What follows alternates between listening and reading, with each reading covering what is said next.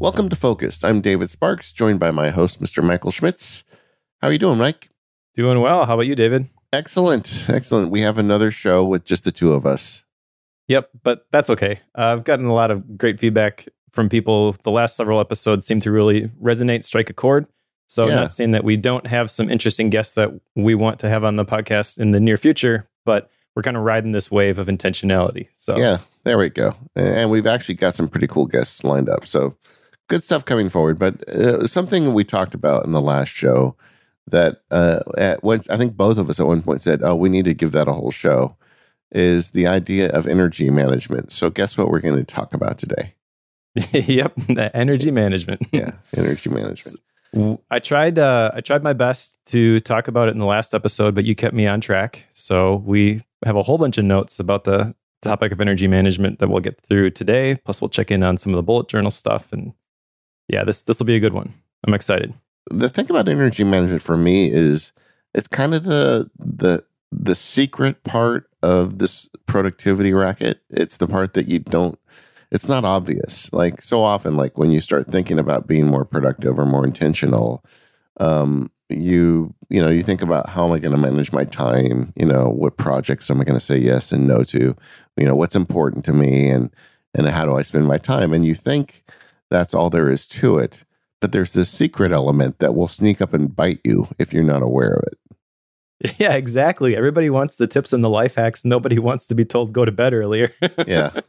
I mean, energy management, it is really, I think it is one of the keys to really making all of this work. But it's also kind of like a second level thing. You got to get in at the first level. You got to figure out how you're going to put your time together and what's important to you. But then you still, once you do all of that, you still have to manage your energy. Yeah, exactly. I kind of view time management as like setting the direction that you want to go. And then energy management is kind of the velocity or how fast you can move in that direction once you set it.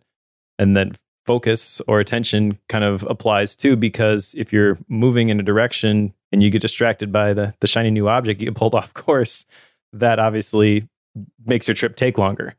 So I think like the time management stuff is great in terms of you just coming to this stuff and you want to be more productive. You want to be more intentional.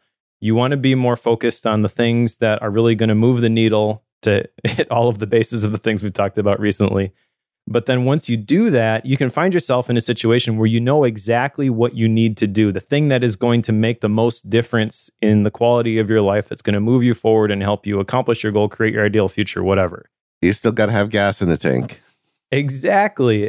So you may know exactly what to do, but if you have no energy, you cannot do anything. And this is actually exactly where I found myself this last week, because I'm getting back from a missions trip to Costa Rica, which was awesome. We were talking a little bit about it before we hit record. Life-changing. But they had us running from 7 a.m. till we got back to where we were staying, usually after 10 o'clock at night. So we did that 8 days in a row. And then you've got travel. It's an 8-hour flight from where I am in Wisconsin to where we were in Costa Rica. And I did not realize when I got back that it was going to take me, really it took about 4 days to get my energy levels back where they were. I thought I was going to be able, we're getting back on Tuesday about 5 p.m. into Milwaukee. I'll get home about 6 or 7. I'll wake up the next day and I'll just be able to go right into work mode. Did not happen. Yeah. I think that was part of my frustration last week or last episode when I was talking about how when I came back from WWDC, it took me several days to get myself righted. Yep. And to make matters worse, I had a project that I needed to wrap up by, as we're talking now, I was recording this, that was last week that I had traveled, and it was Monday, yesterday, as we're recording this, that I had to deliver the thing. So I really had 4 or 5 days to do this project, and I had no energy during those days, but I had to deliver this thing by Monday. So I found myself in this uncomfortable position, and I'm sure a lot of our listeners can relate to this, where you know you need to do this thing, you don't feel like doing it, you cannot motivate yourself to do it. What do you do in that situation? Maybe you've even got time blocked. It's not a question of you don't have time for it. You put time on the calendar for it. But you sit down and for some reason it doesn't happen. and you've got a deadline staring you in the face. You know, you've done everything that should be producing the motivation that you need to take action, but you still can't bring yourself to do it. Like all you want to do is lay on the couch. Like that's where I was. I was completely useless. Or you find some secret game, like you suddenly think this is the moment to scan your email, or scan your paper mail, or this is the moment to start labeling the label maker, you know?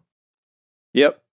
That's kind of a whole side topic, which maybe we should unpack, of the things that are kind of the placebo to being productive or intentional. The low energy things, maybe like the admin type stuff might fall into that category, but those can definitely, like you just described, be the things that distract you from the thing that you really need to be doing. And I'm not sure I have a solution for recognizing when those things are pulling you off course and when is the appropriate time to tackle that admin stuff. I think time blocking can definitely help with that, but I don't know. I think that you should be aware of when you have this thing staring at you, this big project, this big deadline, something that you need to do, and you're overwhelmed by the size of the task in front of you, that is a prime opportunity for the little things to become the distractions and get you off course. Yeah, I do think those little things to me are like an energy indicator. When I find myself compelled to label the label maker, that usually is a sign that I'd have low energy, and it's like just my brain trying to find some distraction, some other way to do it. Obviously, if you spend the whole day labeling the label maker, then you've got a different set of problems. But it also can be something that you can use as an indicator to help you out. But I think we've kind of jumped forward a little bit. I just want to talk generally about the idea of energy management as opposed to time management. I mean, we've talked plenty about blocking calendars and creating space in your calendar and your time. But this energy thing really it's just a piece of this that I just think a lot of people don't even want to acknowledge exists. Yes, definitely. Now, we've had a couple people on this show even who have talked about this. So Jocelyn Kiglai talked about the golden hours. Chris Bailey talked about biological prime times. And the basic idea with both of those, I think, is a very good place to start when it comes to somebody who's approaching energy management for the first time. Basic idea is recognizing what are the times during the day where you typically are more focused and you've got more in the tank. Because you are going to have ebbs and flows throughout your energy throughout the day. There's going to be times when it's very easy for you to sit down. And for me, example, I do a lot of writing. So if I sit down to write in the morning, I find that I can crank out 1,000 words in 20 minutes. Like the words tend to flow. But if I do it immediately after lunch, it takes me a lot longer. So that's good information for me. I recognize that in the morning, that's my golden hours or my biological prime time for that deep focused work of writing. I'm going to try to schedule my writing tasks during that time. Doesn't mean it's always going to happen. There's going to be some times when the afternoon is the only time that I have available to do that thing. But generally speaking, I'm going to try to slot those activities into the place where I have a greater chance of success for doing them efficiently and effectively. Like the quality of the work is just going to be better if I can align those things. I think one of the keys to making this work for you is understanding that this is energy management. That's why we talk about it as that. It's something that you need to be aware of, but the simple act of being aware of it doesn't give you extra energy. It just, it's not like it's not like a video game where you unlock unlimited energy by being aware of it. You by being aware of it, it just gives you the power to manage it better and understand you're going to have high points and low points, and be thoughtful about how you spend that. Like it comes up on the show once in a while that I have a musical instrument I like to play once in a while, and I find that a great low energy exercise. I like naps too, but I mean, this is an alternative to a nap in the sense that it engages my brain at a different level or at a different section of my brain, I guess. And then when I come back, I feel like I'm re-energized, to use the term. And then I feel like I've got gas in the tank now to get back to doing hard work that moves the needle for a little while. But from my own experience, I never can do high energy work for longer than about an hour without having some way to kind of recharge it. Yeah, and that's a great way to recharge it, is just kind of change your state or to change your mode. I do the same thing with my guitar occasionally. I've got it sitting right next to my desk. It's outside of the case so that at any point, if I'm just not feeling it, I can grab my guitar, I can play for even 15 minutes, and it kind of is a reset then when I go back to my computer and I'm going to start writing again or working on an outline for a podcast or working on a video, like a screencast sort of a thing. Those are all things that I tend to be in the same mode. And sometimes just switching things up is an effective reset. And recognizing the different levers that you can pull for that, those are great tactics that you can apply throughout your day. I would argue that that's kind of the ideal use case of these. I hesitate to use the word life hacks because it's very overused, and I think it's got a very negative connotation. But like that's the one place I would argue that they can really be effective, is recognizing what's going on and then using that to direct to direct your actions, but recognizing also that there are no shortcuts. Yeah. Okay. So I can play guitar for 15 minutes and I can kind of reset, and my energy, my mental energy for the technical stuff that I'm going to be doing when I come back is going to be higher. But that doesn't mean that I can do that 10 times per day and hack the system. And now I've got a bunch more focus and attention to drive at this thing. It's still going to be limited. Yeah. And you still have to protect the golden goose. Yeah. And it's just like, it's funny because you really can't hack the system. You can't sit here and say, well, today's an important day for me. So guess what? I'm just going to rough it out. I'm going to spend 4 hours writing, without a break. And that's just the way it's going to be. And you can say that to yourself, but, the rebellious organ between your ears is going to have something to say about that. And you're going to maybe have a good hour of writing and 3 hours of garbage that you'll probably end up throwing out. Or, Yep. the result, you're just not, it's not going to work, I guess is the point. And that's something that you need to consider when you're planning your day. I think there's kind of a virtuous cycle between timing and planning your time and energy management if you take both into consideration.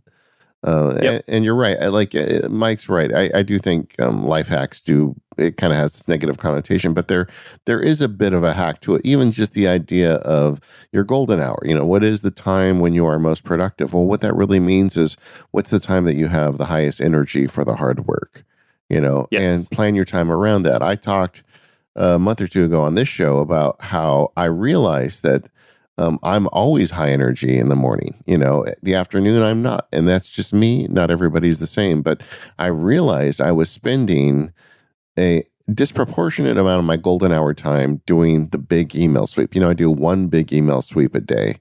And I realized, and generally I was doing that like around 9, 10 a.m. I'm thinking, well, why am I spending an hour or so of my most precious time on email, right? It's silly. So Yeah. I turn my morning email into a sweep of like 10 or 15 minutes just to catch anything that's urgent. And then I do the actual real email sweep in the afternoon when I'm low energy. And it doesn't matter because email doesn't cost that much, right? Yeah. And just like there is a management, and it does relate to time management too, but it's something that can work together. But it can be a virtuous cycle, or it can be I don't know, what's the opposite of a virtuous cycle? There's probably a word for that, but it can be a terrible cycle too, because if you don't consider energy management when you're putting together your time management, you could be setting yourself up for failure. Yes. Yeah. And the thing that makes energy management a little bit more difficult is that when it comes to time management, it's easy to see the limits. Everybody's got the same 24 hours in a day. It's hard to quantify your energy. But maybe this is where time tracking can help too, because I've heard it said before that when it comes to deep focused work, you're not going to get 8 hours in a day. You're lucky if you're going to get 3 or 4, and that's pretty much the limit if you're running at maximum capacity. And recognizing that, not trying to bite off more than you can chew is important because that's going to have a cumulative effect. You're already behind when you start the day, the next day, and you are starting to feel overwhelmed about the size of your task list, that you can't get through everything. And that's kind of why when I was talking about the bullet journal stuff and the template that I use, I have like the 5 things that I write out, maximum of 5 things every day, because I know that that's my limit. And it's worthwhile recognizing that limit. Time tracking can maybe help you do that. But I think that it's probably not worth it for me personally. I feel like it's too much mental overhead to maintain a system. But it would be interesting if you were able to see how many mental energy units a task was going to take. And you recognize I can do 20 energy units worth of work in a day.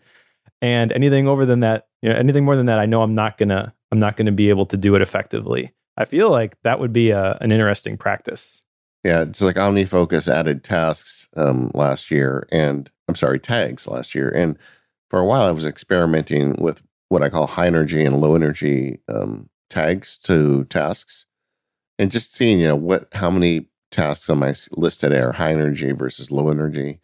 But then it just became a thing where I was shuffling the decks of the Titanic. Shuffling the chairs on the deck of the Titanic. I mean, I know intuitively what stuff is high energy. For me, it's the stuff generally that moves the needle, and probably a few other things too. And I just need to plan for that. And but bringing energy into consideration really is a ninja level skill at this stuff. But it can be maybe what pushes you over the top as well. Yeah. So like to take that analogy a little bit further and just kind of clarify what I'm talking about. I've used like the high energy, low energy stuff too, but I guess kind of what I'm thinking is like if you were able to quantify a high energy task takes 5 energy units, a low energy task takes 1 energy unit, and then what can I do total number of energy units in a given day? Yeah. Because that's really what you're dealing with, even if you don't have a number associated with it. It's great to just have an intuitive knowledge of this is what I can do. But if you never take the time to figure that out, you're kind of playing from a position of weakness. You're kind of set up for failure already, because when you don't have a number on that sort of thing, or you don't have a gauge in mind, it's very easy to get to the bottom of that gauge if you never look at it. And then someone says, hey, can you do this one more thing? Oh yeah, sure, I can squeeze that in. And then pretty soon you're sacrificing sleep and all these other things. And that is just kind of that negative cycle that you're talking about. The cycle of suck. I don't know. Yeah. Where like you get to the point where you are sick and tired of being sick and tired, but you don't see a way out of it. Energy management is really the way out of it. And the sleep thing specifically, we don't have to talk a ton about this, but this is kind of important to me. I've talked a little bit about this. I don't think I've shared a whole lot of details, but when I was 18, I had a seizure standing in line at a McDonald's. And I was diagnosed with epilepsy, which the summer before I'm going away to college was kind of a shock. Scary. I've learned it is scary, but I've kind of learned to manage it and recognize, this is what it is. And really the thing that I need to be aware of is that a lack of sleep is one of the things that can cause my brain to misfire and have a seizure. Obviously, that's a huge problem if I'm driving a car, things like that. So if I don't want my quality of life to be affected, if I still want to be able to do all the things that I do, then I need to make sure that I am getting enough sleep and that the sleep that I am getting is of good quality. So I kind of have a added incentive to monitor this stuff, but I feel like this is the thing that has allowed me to do what I've done and accomplish the things that I've accomplished, create the things that I've created. And I feel like anybody can apply this. You just need a kick in the pants to say, like, the way that you have been doing things, getting 6 hours of sleep every night, that's not going to be sustainable. And it's only a matter of time before you crash into a wall, whether you see the wall coming or not.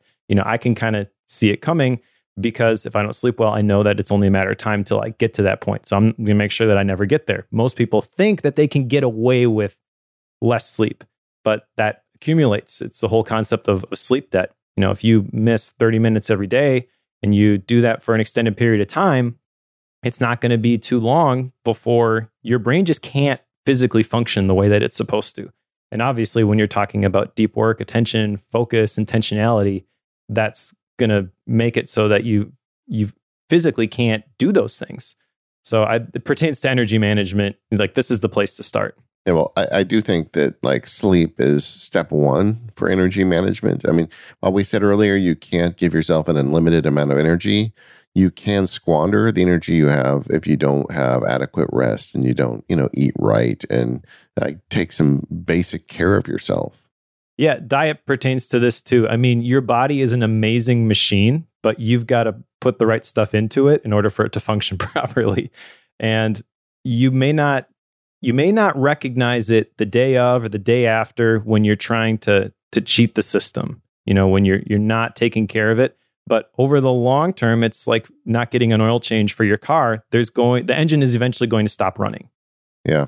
It's interesting turning a negative into a positive. Your epilepsy has put you in a position where you have an affirmative reason to make certain you always get sleep. You've never tried to cheat the system because you know the negative consequences for you are so big.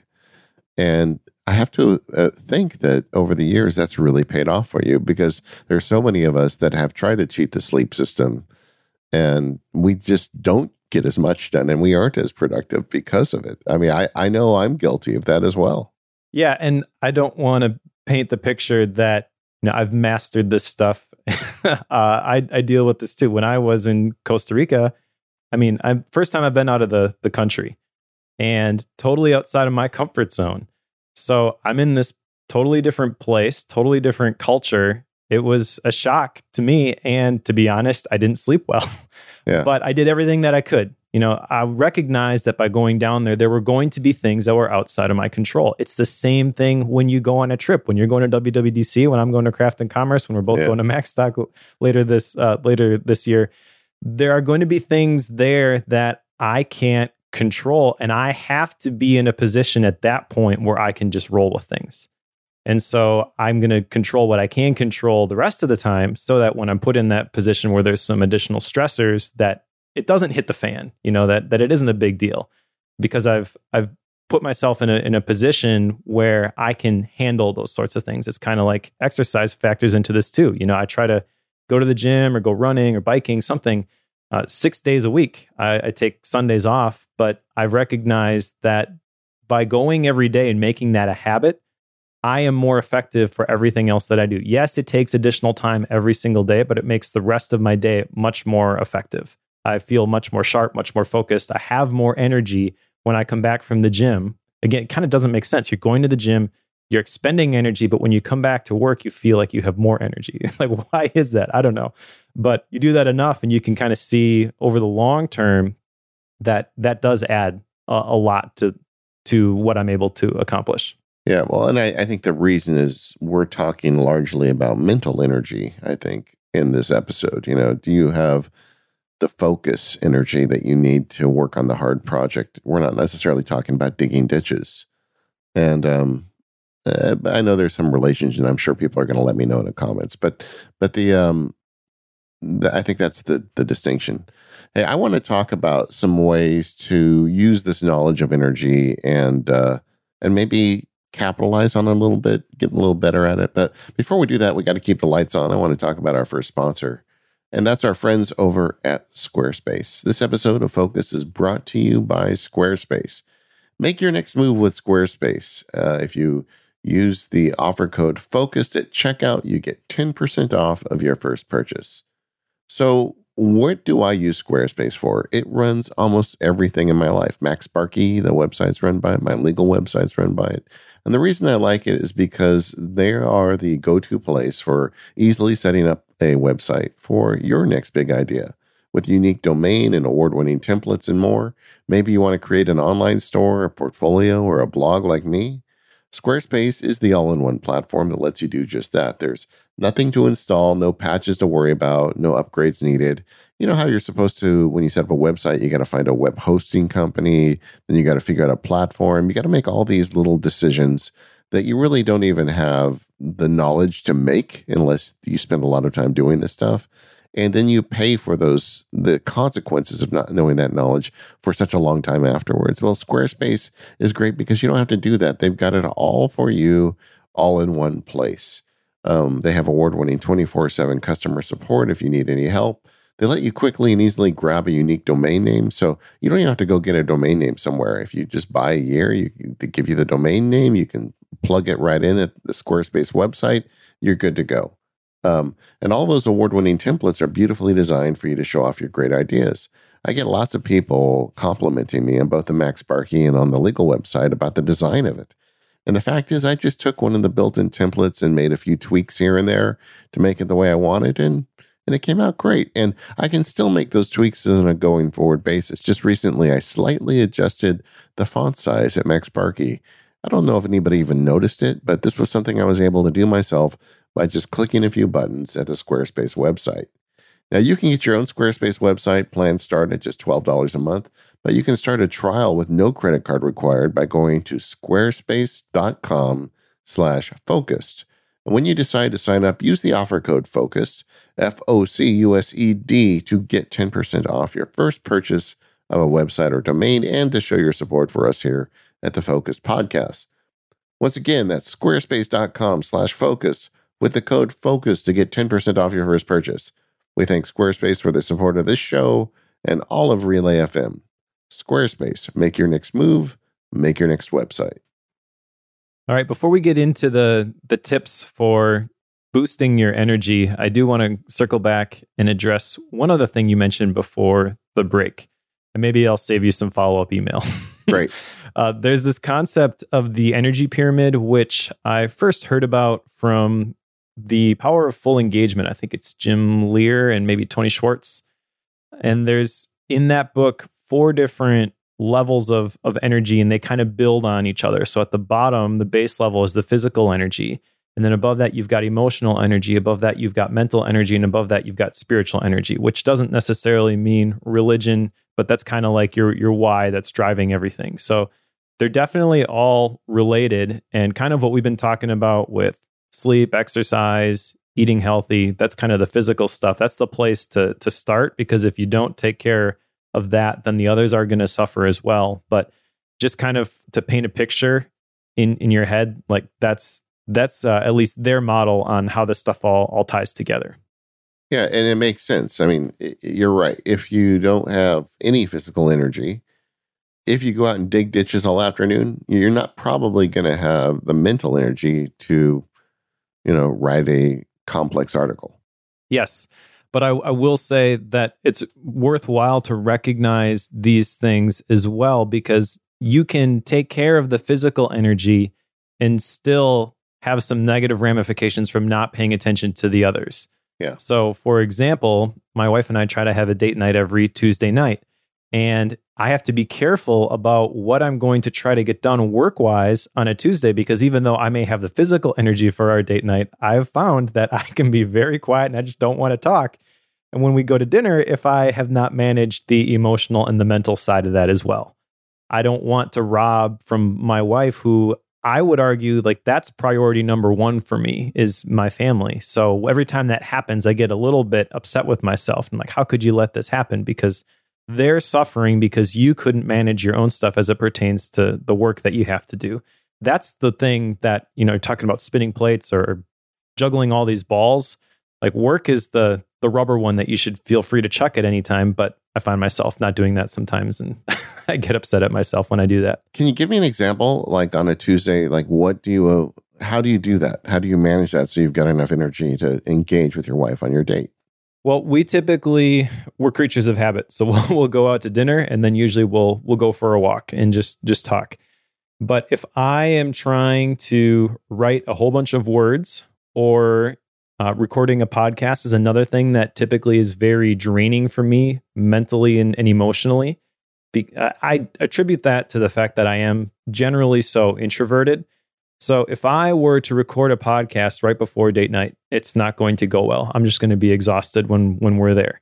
So I'll try to schedule these things either earlier in the morning so I have more time to recover, or schedule them even better on a different day so that it doesn't impact the evening. I have to keep an eye on that stuff as I go through and I slot the things into my digital bullet journal, that I'm going to try to accomplish that day. Yeah, I am I do a lot of block scheduling, as you know, and listeners, but one of the lessons I've learned is never schedule myself to do high energy, move the needle work immediately after a podcast is recorded, because it's the same thing. And I don't think it has anything to do with being introverted, but when you're trying to put your words together and not sound like a complete bozo, it does take a bit of energy. And I do need downtime after I record a show. I can usually, for me, if I can have it a half hour, I can resume work, but I will take a walk or even take a nap or play my sax or whatever, make a cup of tea. But I always give myself like a half hour of just, downtime afterwards. And I think there's a lot of people listening that don't necessarily record podcasts, but have some equivalent to that in their life. And if you can recognize that about yourself and build that into the system, use the block scheduling stuff you learned to block that downtime and then come back, you'll be surprised at how much more productive you are than if you had just like gone straight into the next thing. Yes, exactly. And this is another thing that I picked up from the Power of Full Engagement. There's a 2x2 grid, as you do with everything productivity related. Apparently, yeah. There's a sale on those when they started doing this. Yep, this is the model. Everybody use it. But the dynamics of engagement, and I really like this because you've got two different axes basically. And on the top of the y-axis, you've got high energy. On the bottom of the y-axis, you've got low energy. And then on the right of the x-axis, you've got pleasant energy, they call it, or positive. And then on the left side, unpleasant, they call it, or negative. And the trick with this, according to the authors, is to stay on the right side of the diagram where you are positive and you're going back and forth between high and low energy. But you cannot just stay in the high positive energy zone all the time. You're going to burn out if you try to do that.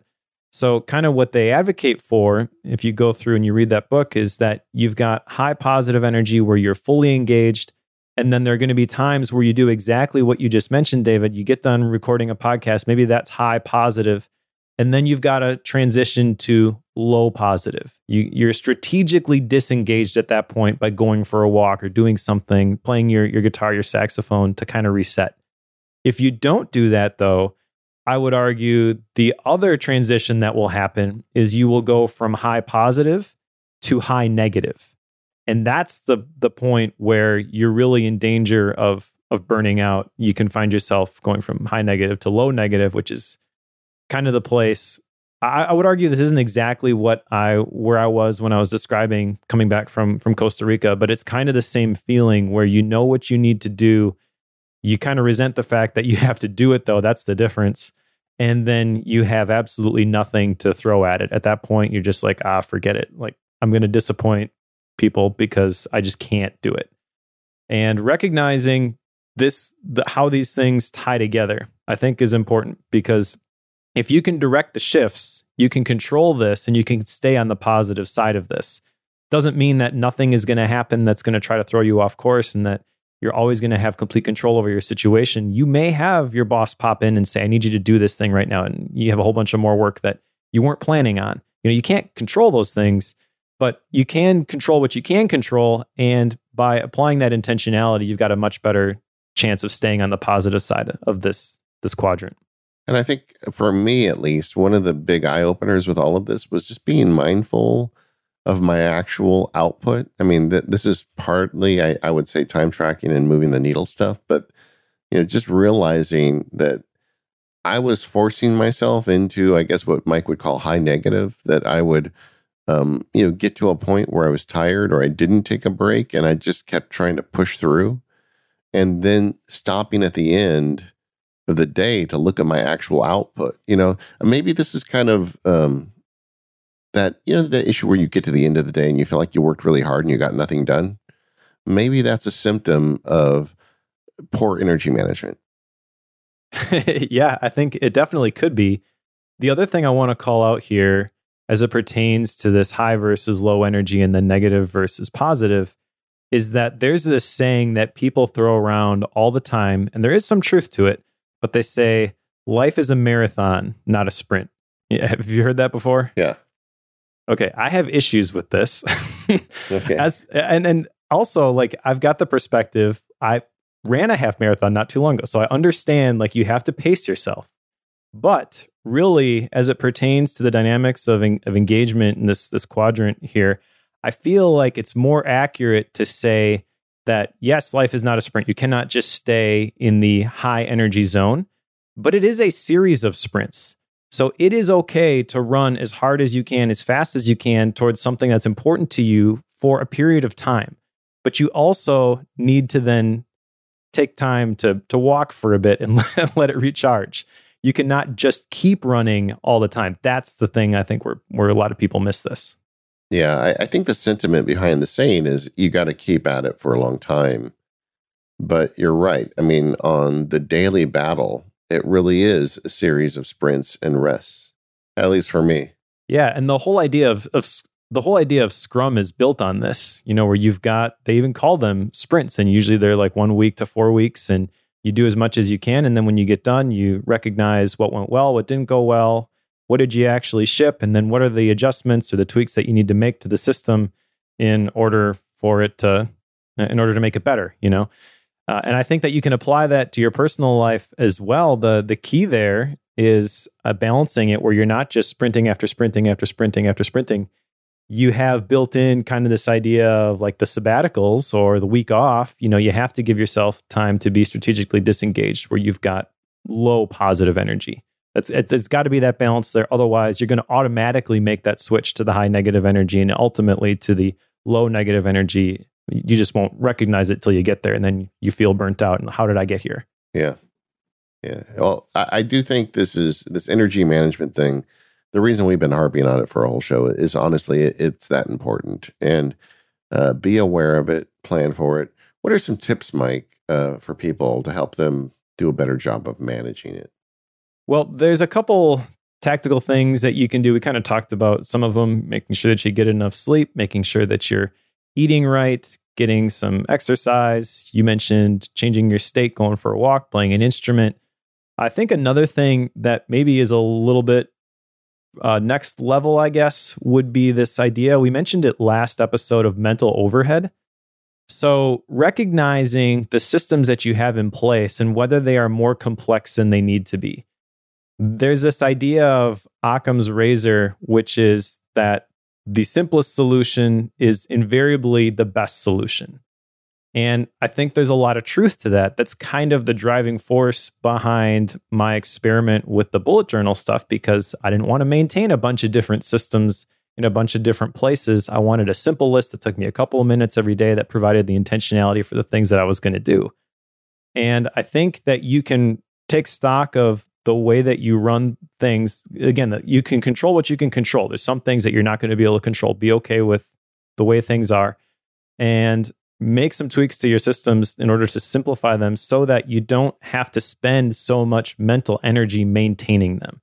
That would be, I think, the thing that's going to provide the biggest return on investment for a lot of people. Yeah, or just, to simplify that, just be mindful of where you're spending the energy. And question that, just like you would question your time. Like if you find yourself doing a bunch of things that you could give to somebody else or that you don't need to be doing, then you shouldn't be doing those things. And the same thing with energy. If you're using a bunch of high energy tasks that don't necessarily move the needle for you, to go back to that, maybe it's time to do something with those. Yep.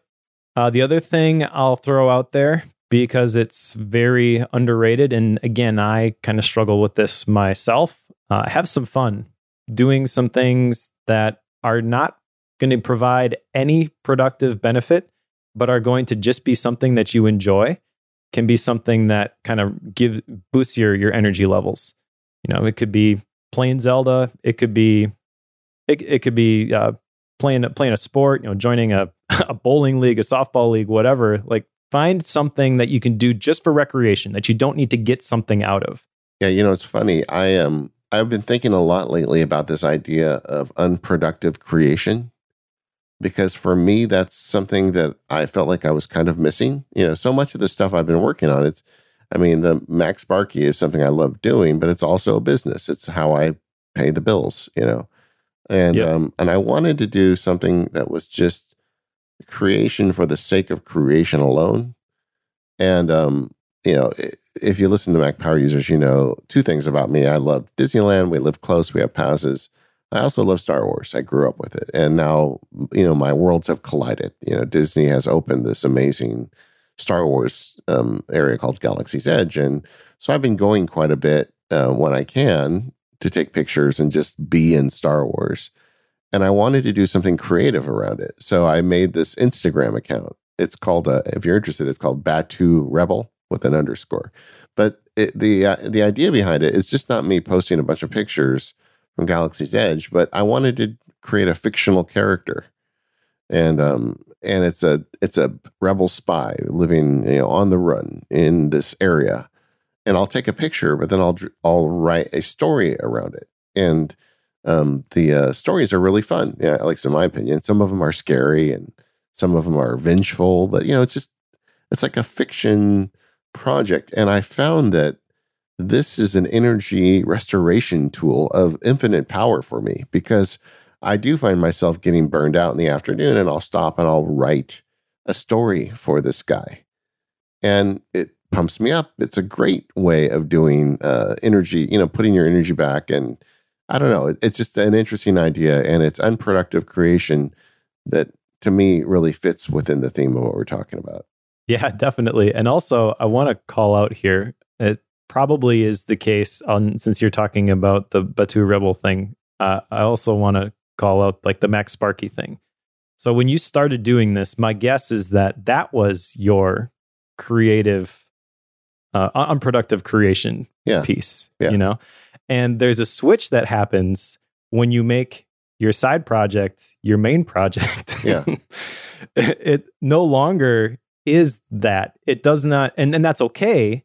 But you have to recognize that, because I feel like there's a lot of people who listen to this who maybe have like a side hustle, and in the back of their head, they're thinking, wouldn't it be great if I could just do this for a living? Well, when you just do that for a living, it changes the nature of the work of the task. And you have to recognize that this thing that brought you life before, all of a sudden it can even be overnight, is going to be a drain on you. And that's not necessarily a bad thing, again, but you have to recognize that is something that happens there. So there is value in finding something that you do just to create and is completely unproductive, and keep it in that state. You don't have to make the Batu Rebel thing be a thing that pays the bills. And I would argue, because I know the types of things that you do, David, you're probably fine just keeping it there. But for a lot of people who have like that side project and they enjoy it and they see some positive response to it, the natural progression in the back of your head can be like, well, how can I make this a productive thing? How can I monetize this? How can I do this more?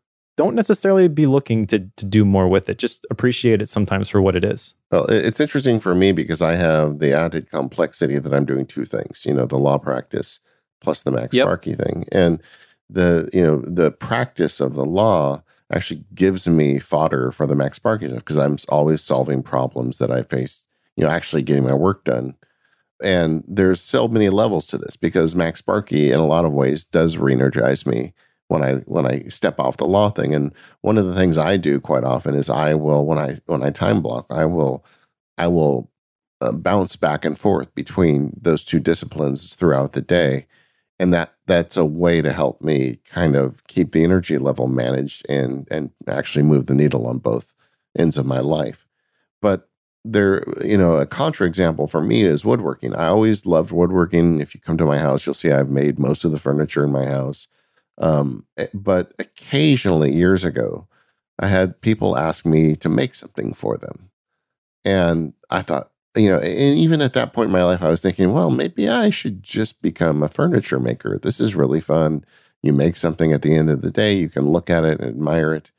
And people are willing to pay me for it. Exactly. And so a couple people like commissioned me. And that was an example of something that it was like throwing a switch. It went from pure joy to pure misery in one day. Yeah. And maybe that's a sign that, and it quickly disillusioned me of the idea, oh, this could be something I could do for a living. Whereas the MacSparky stuff, when I did start making some money on it, it didn't become work for me. It still was a lot of joy. And so that was maybe that's another way of looking at, is the side hustle going to be something that can really turn into something? Is, how does that impact you when you start doing it for money? Yeah, definitely. We're off topic a little bit, but yeah, it definitely, I think it does relate to energy too. Yes, definitely. One other thing pertaining to energy management and a tip to help maintain positive energy that I want to touch on quickly, could end up being something really big, but there's this whole idea that I got from Jim Rohn about the people in the company that you keep and recognizing what impact they're having on you. And he's got it boiled down to a couple of questions. Basically, who am I allowing to speak into my life? What effect are they having? And is that okay? And I think that if you ask those questions or some derivative of those questions, you can quickly identify the sources of negative energy in your life. And maybe you can't eliminate them completely, but you want to do everything that you can to quiet those things, because those voices that you allow to speak into your life, those are going to be the things that influence you and get you, they manufacture the state that you're going to find yourself in.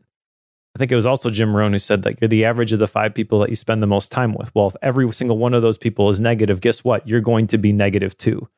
And so if you want to try to stay positive, which I would argue that there are a ton of productivity benefits associated with that in terms of intentionality and effectiveness and creating your ideal future and having the type of life that you want. Yeah, exactly. Then you need to take stock of those things and you need to control what you can control about those things. If you have somebody in your life that you can't just completely disassociate from, you don't necessarily need to respond to every text message right away. Or you can take control when you recognize that they are starting to be negative. You can jump in and, I'm sorry, but I'm trying to stay more positive. And, this conversation really isn't helping me. Can we talk about something else? That may sound ridiculous until you actually try to do it, because a lot of times the people I've recognized in my own life who are negative, they don't recognize that they're being negative, and it's not their intention. They don't want to be negative, but they are without realizing it. And so just by putting a stake in the ground and be like, okay, this is what it is. Maybe we should shift this, talk about something more positive. Like they're usually very willing to do that. This is a lesson that it took far too long in life for me to learn. If you're listening and you're young, put a marker in this and just listen to what Mike said 2 or 3 times in a row. I've always been someone that can get along with just about anybody. And because I knew that, I would allow myself to keep the dementors around. And like, I don't know, it was in my 40s. I had a conversation with a friend and we walked away from each other. I thought, wow, he's such a great person. And I feel so good right now. And it was like it was like a hallelujah moment. It's like I got hit on the head at that moment and said, why don't I spend all of my time with people that make me feel that way? Yeah. And why stop being proud of the fact that you can put up with negative people and instead just spend your time with positive people? I mean, it's so obvious in hindsight, but I literally was in my 40s when I figured that out. So if you're listening and you're younger than your 40s, jump on that one, please. Yeah, exactly.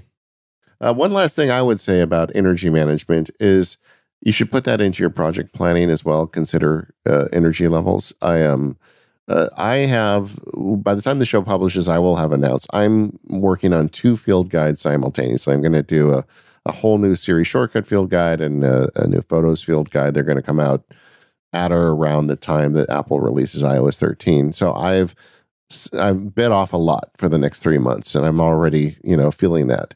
And I'm considering energy now as a criteria as I say yes and no to projects. Someone offered me some legal work. It wasn't extraordinarily time consuming, but the nature of it, because of what the job was, I knew it would have been lucrative, but extremely energy sapping just because of the type of work it was. I don't want to get into the details. And I turned it down, and I turned it down directly because I'm looking at my project management. I'm looking at my calendar ahead of me, and I know that I've got these 2 big things I'm going to work on, and I can't, there's only so much energy I have. So I made a bet, that I'm going to the the enjoyment I'm going to get out of making these products and the money I'm going to make off of making them is going to make up for what I'm giving up on the other side. And it's not really a time management question. It was really an energy management question. So I think that's something to consider when you're saying yes to things. Yes, absolutely. That's a great place to wrap it up, I think. So let's take a break right here and let's thank our next sponsor, which is Hover. This episode of Focused is brought to you by our friends over at Hover. And if you've been thinking about building an online identity, you can get started with one simple step, which is buying a domain name that reflects your idea. With Hover, you can find the domains that show the world who you are and what you're passionate about. I checked it before we started recording. I actually have 10 different Hover domains because Hover is the first place that I go whenever I have an idea. I want to make sure that I'm able to get the identity for the thing. That's what I did with Faith-Based Productivity. My personal site is on Hover as well, MikeSchmitz.me. And that's the first place that I go. I've got several domains in there that started as an idea for something and they're just on the back burner that maybe I want to do something with that someday. But I know that if I were to build out that site, make that thing, that I control the identity. And that's important to me. The Hover signup experience is also very easy. You can search all the different domains and you can find something that really reflects your idea. If you need to negotiate with somebody because they control a domain that you really want, Hover will even jump in and help with that.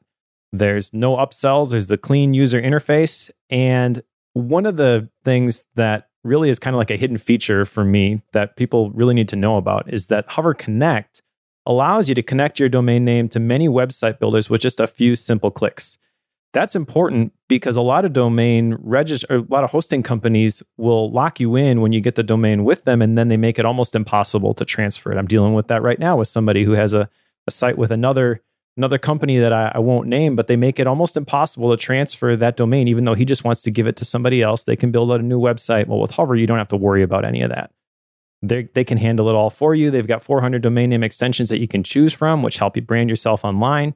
You can get all your usual ones like .com and .io, but if you want something different, they've got those too, like .coffee, .ceo, or .photography. Whatever you want to showcase to the world, you can do it with Hover. And if you're new to Hover, you can get 10% off any domain extensions for your first year. Just go to hover.com/focused, FOCUSED. Make that first step towards building your online identity today. Again, that URL is hover.com/focused to get 10% off any domain extensions for your first year. Our thanks to Hover for their support of Focused and all of Relay FM. Okay, Mike, I want to hear more about your bullet journal. How's it going? Okay.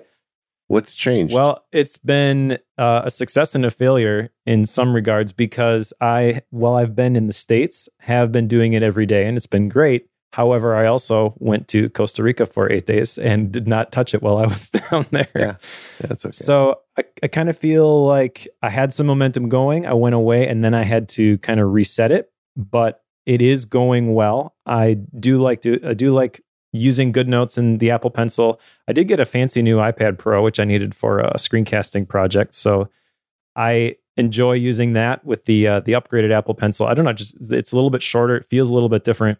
And feels more like a pencil. It feels more like a pencil, yeah. And it's kind of hard to describe exactly what it does, but it does bring more joy when I use it. So I'm all in with this idea. I feel like I'm going to probably tweak the templates over time. But as I mentioned, I've got the week where I kind of roughly outline how I think this week is going to go. And then I use that to kind of direct my daily stuff. I'm not tracking all of my tasks in there. I will jot down some notes in my daily thing if there's something that's coming up in the future that I need to make sure that I budget time for. Like I'll jot the note down there, but all of the repeating stuff, I've kind of kept that in a different task management system. Still using OmniFocus. I'm very tempted by the new reminders, but I'm too scared to install the beta yet. But all that to say, my version of the bullet journal is going well, although people who are bullet journal purists will look at that and say, that's not a bullet journal. No, I think that's a mistake. A journal is a journal, and everybody should make theirs the way they need to work for them. And I think most people would agree. I don't think there's a lot of purists out there. The question, though, when you were in Costa Rica, did you journal at all? I mean, I know setting aside, writing down what you're going to do for the day or tracking major tasks, did you like do diary or journal entries at all while you were down there? I did not. I felt kind of bad about that because there's a bunch of stuff that I want to put into day one, obviously. But I found that by the time I got back, I was too exhausted to, to do anything. So that's actually on my list after we record here today. I'm taking off for a family vacation for about a week.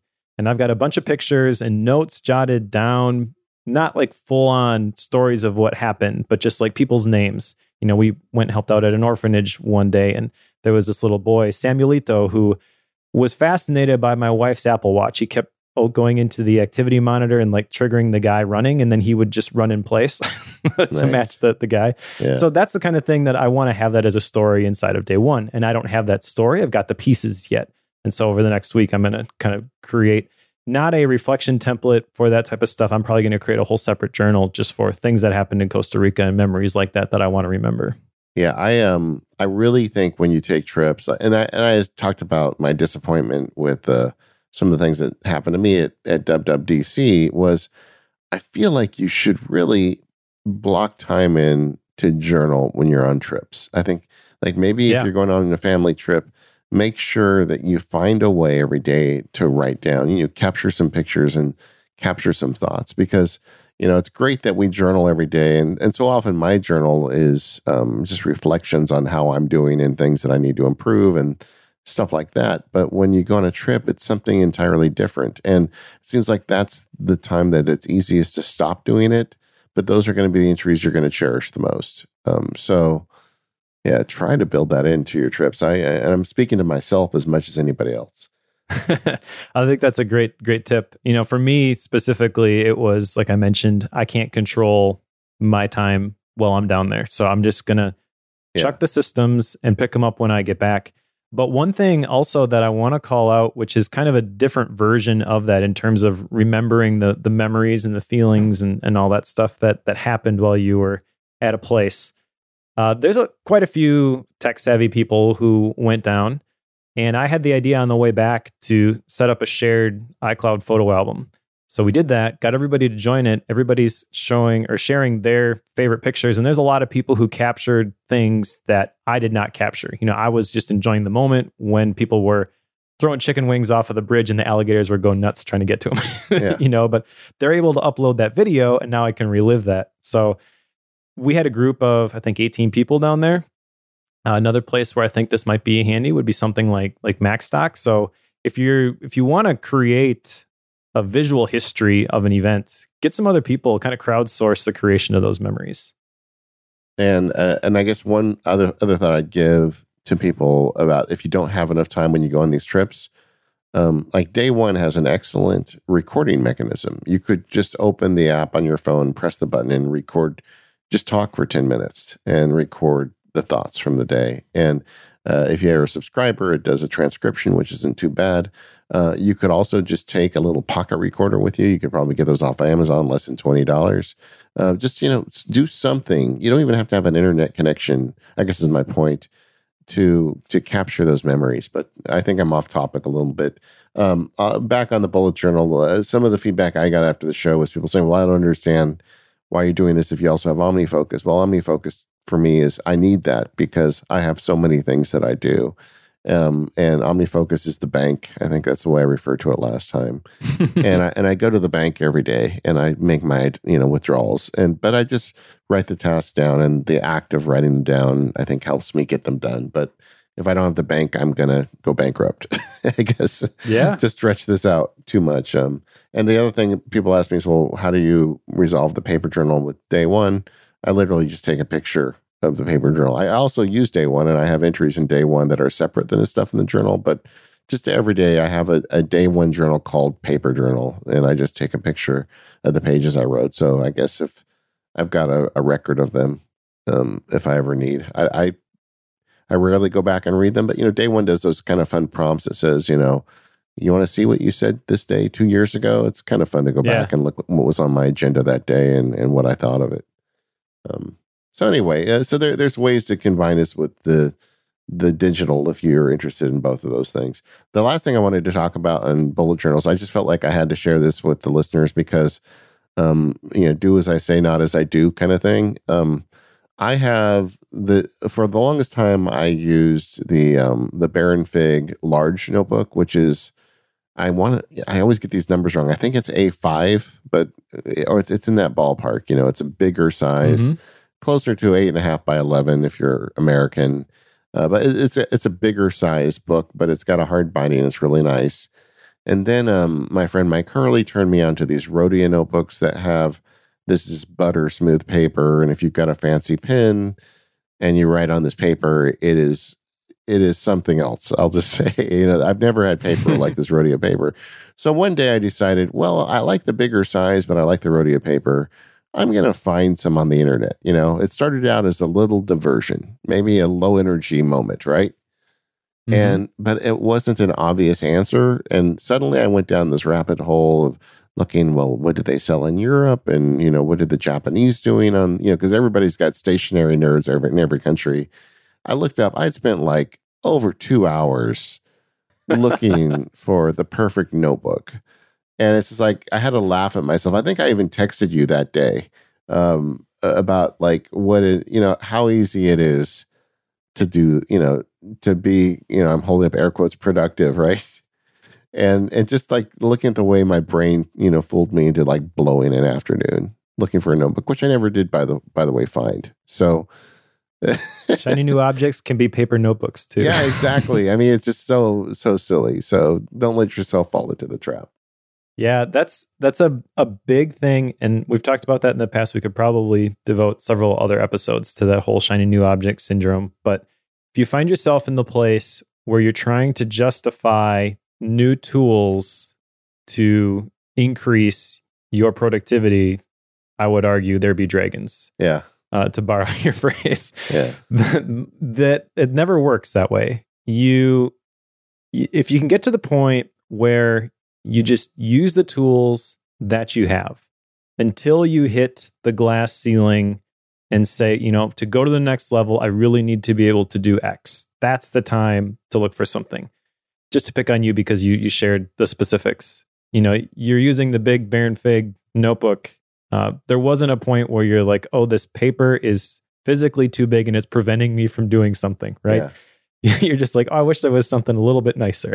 Yeah. Which is always the trap. Yep. You know, this thing that'll do one additional thing, this one additional feature, it's going to make my life so much simpler. No, it'll give you maybe a little bit more efficiency, but chances are the fact that you're looking at it in the first place. It won't. Yeah. It won't. Yeah, exactly. Because the fact that you're looking for something else in the first place, you're kind of using that as the excuse, and it shows that, you know, you don't have the focus, the intentionality to provide the benefit anyways. You know, you're going to be distracted by the next thing and the next thing and the next thing. Yep. You want to be content but not complacent. You know, be okay with the tools that you're using, figure out how to use them to the best of your ability, but then don't be looking for something to replace it simply as a productivity benefit. Obviously, there are some things that do fall into that category. If you're running, you know, if you're doing video work on the original 12-inch MacBook, I would argue getting a new MacBook Pro and being able to export videos much, much, much, much faster is going to provide you some productivity benefit. But for the most part, people aren't in that position. It's not a physical limitation of the tools that they're using. It's a mental limitation because they can't apply the intentionality that they need in order to move the needle. That's where hopefully we can help.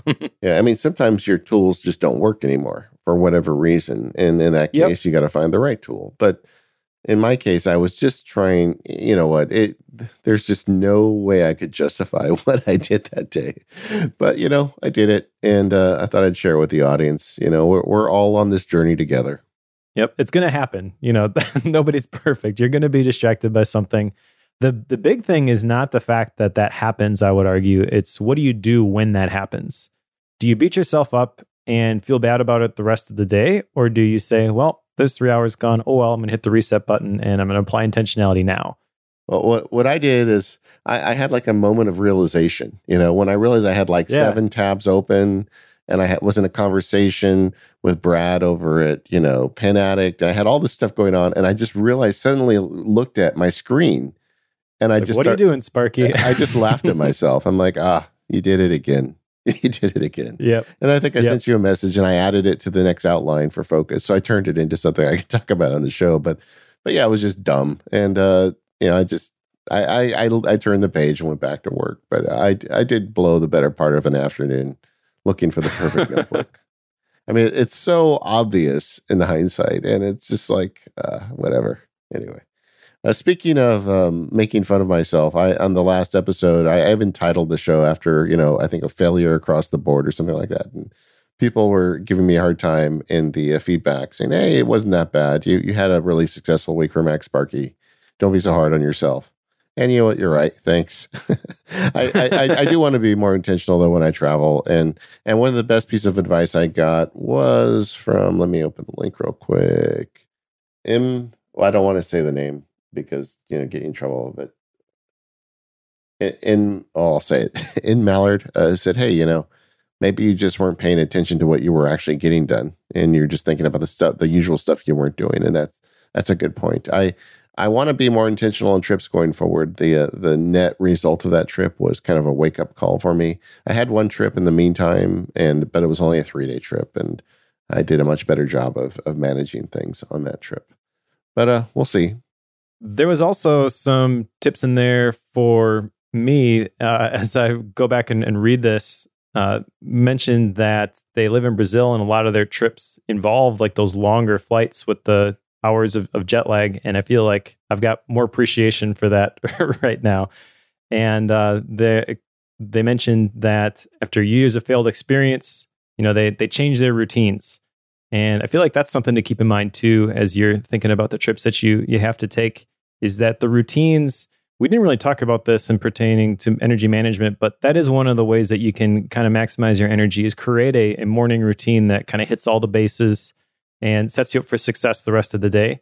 But recognizing that when you travel, all that may get thrown out the window can kind of set you up for success too. If you don't have that expectation that I'm going to do this, that, and the other thing, then you kind of give yourself some grace. And that allows you to go back to your experience, David, because it mentions like maybe send fewer emails, but you got to meet Apple big shots. You got to interview people that you wouldn't normally get to interview. Like if you don't clear the decks, then those types of things maybe don't get a chance to happen, or you don't recognize those opportunities when they present themselves. Yeah, and I went back and looked at the journal entries I did have for those days, and I think in hindsight, I kind of judged myself poorly because, every day I have what I call the daily priority, and it's only one thing every day. It could be enjoy my daughter's play, or it could be get a bunch of legal work done, but the days I was up there, the priority was do an excellent interview and, make sure I'm present for the keynote and things like that. And I did that stuff. I actually lived up to my priorities those days. I think what happened was I just, I didn't allocate, I guess that's not the right word. I didn't give myself enough credit. And also I bit off more than I could chew, thinking I could also get the legal side, keep that on track more than I actually had time and energy. Sure. Yeah, that makes sense.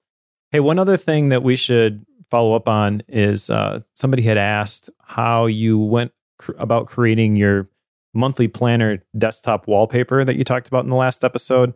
They asked if you used OmniGraffle. You use OmniGraffle for just about everything. So yeah, I'm assuming that you used OmniGraffle for that too, right? Yeah. So what I did was, and I will, I'm going to put a post up at MacSparky by the time this episode airs, and I'll put up the template as well. But basically, I take a flat color for the background of the wallpaper, and then I make an OmniGraffle template that matches the same color. So there's in my case, it's a gray square.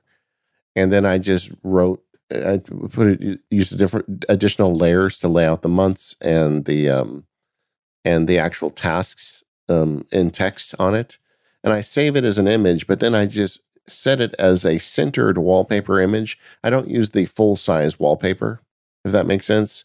But since I'm using the exact same color for the square and the background, you can't tell. And that way the text doesn't get readjusted or mangled, when it tries to adjust the wallpaper to fit, and suddenly the kerning or the you see jaggies on the text. So I like it to look really clean. I just want it centered. So I'll share a template with that at MacSparky, and we'll have a link in the show notes for that. But I made it in OmniGraffle. You could also do that in Preview if you wanted. I just like OmniGraffle because the alignment guides are so good, and I've been using the app forever. Yeah, it is a slick program. It wasn't really hard. And now I can share it because I've outed myself about these next 2 field guides. I didn't want to disclose those back then, but so you'll see those in there. And the projects I have after that, I'm going to take out for the post because I don't want to commit to that one just yet, but I'm pretty sure I know what I'm going to do after that. But anyway, so I'll put it up and you can download it. And the other thing is I use a custom font. It's a version of Futura I bought years ago that I really love. So I can't share that because I don't want to get sued. but but you can use whatever font. In fact, the one I share, I'll change the font, so it'll be a system font, so you can just have it running. But I really like it. I'm looking at it right now, and it's really an experiment that stuck for me because the way I work, I often use the reference monitor. So a lot of times I like to clear the decks of the main screen before I start a project. So those monthly goals are staring at me every day. And just as we record this, we've entered July. On June 30th, I went back to my OmniGraphL template. I removed June, added July. It held me a little accountable, but also made me think about, well, what's December? And I've updated the wallpaper. So it's working out great. Nice. All right. So we are the Focus Podcast. You can find us over at relay.fm/focus. Make sure to check the show notes.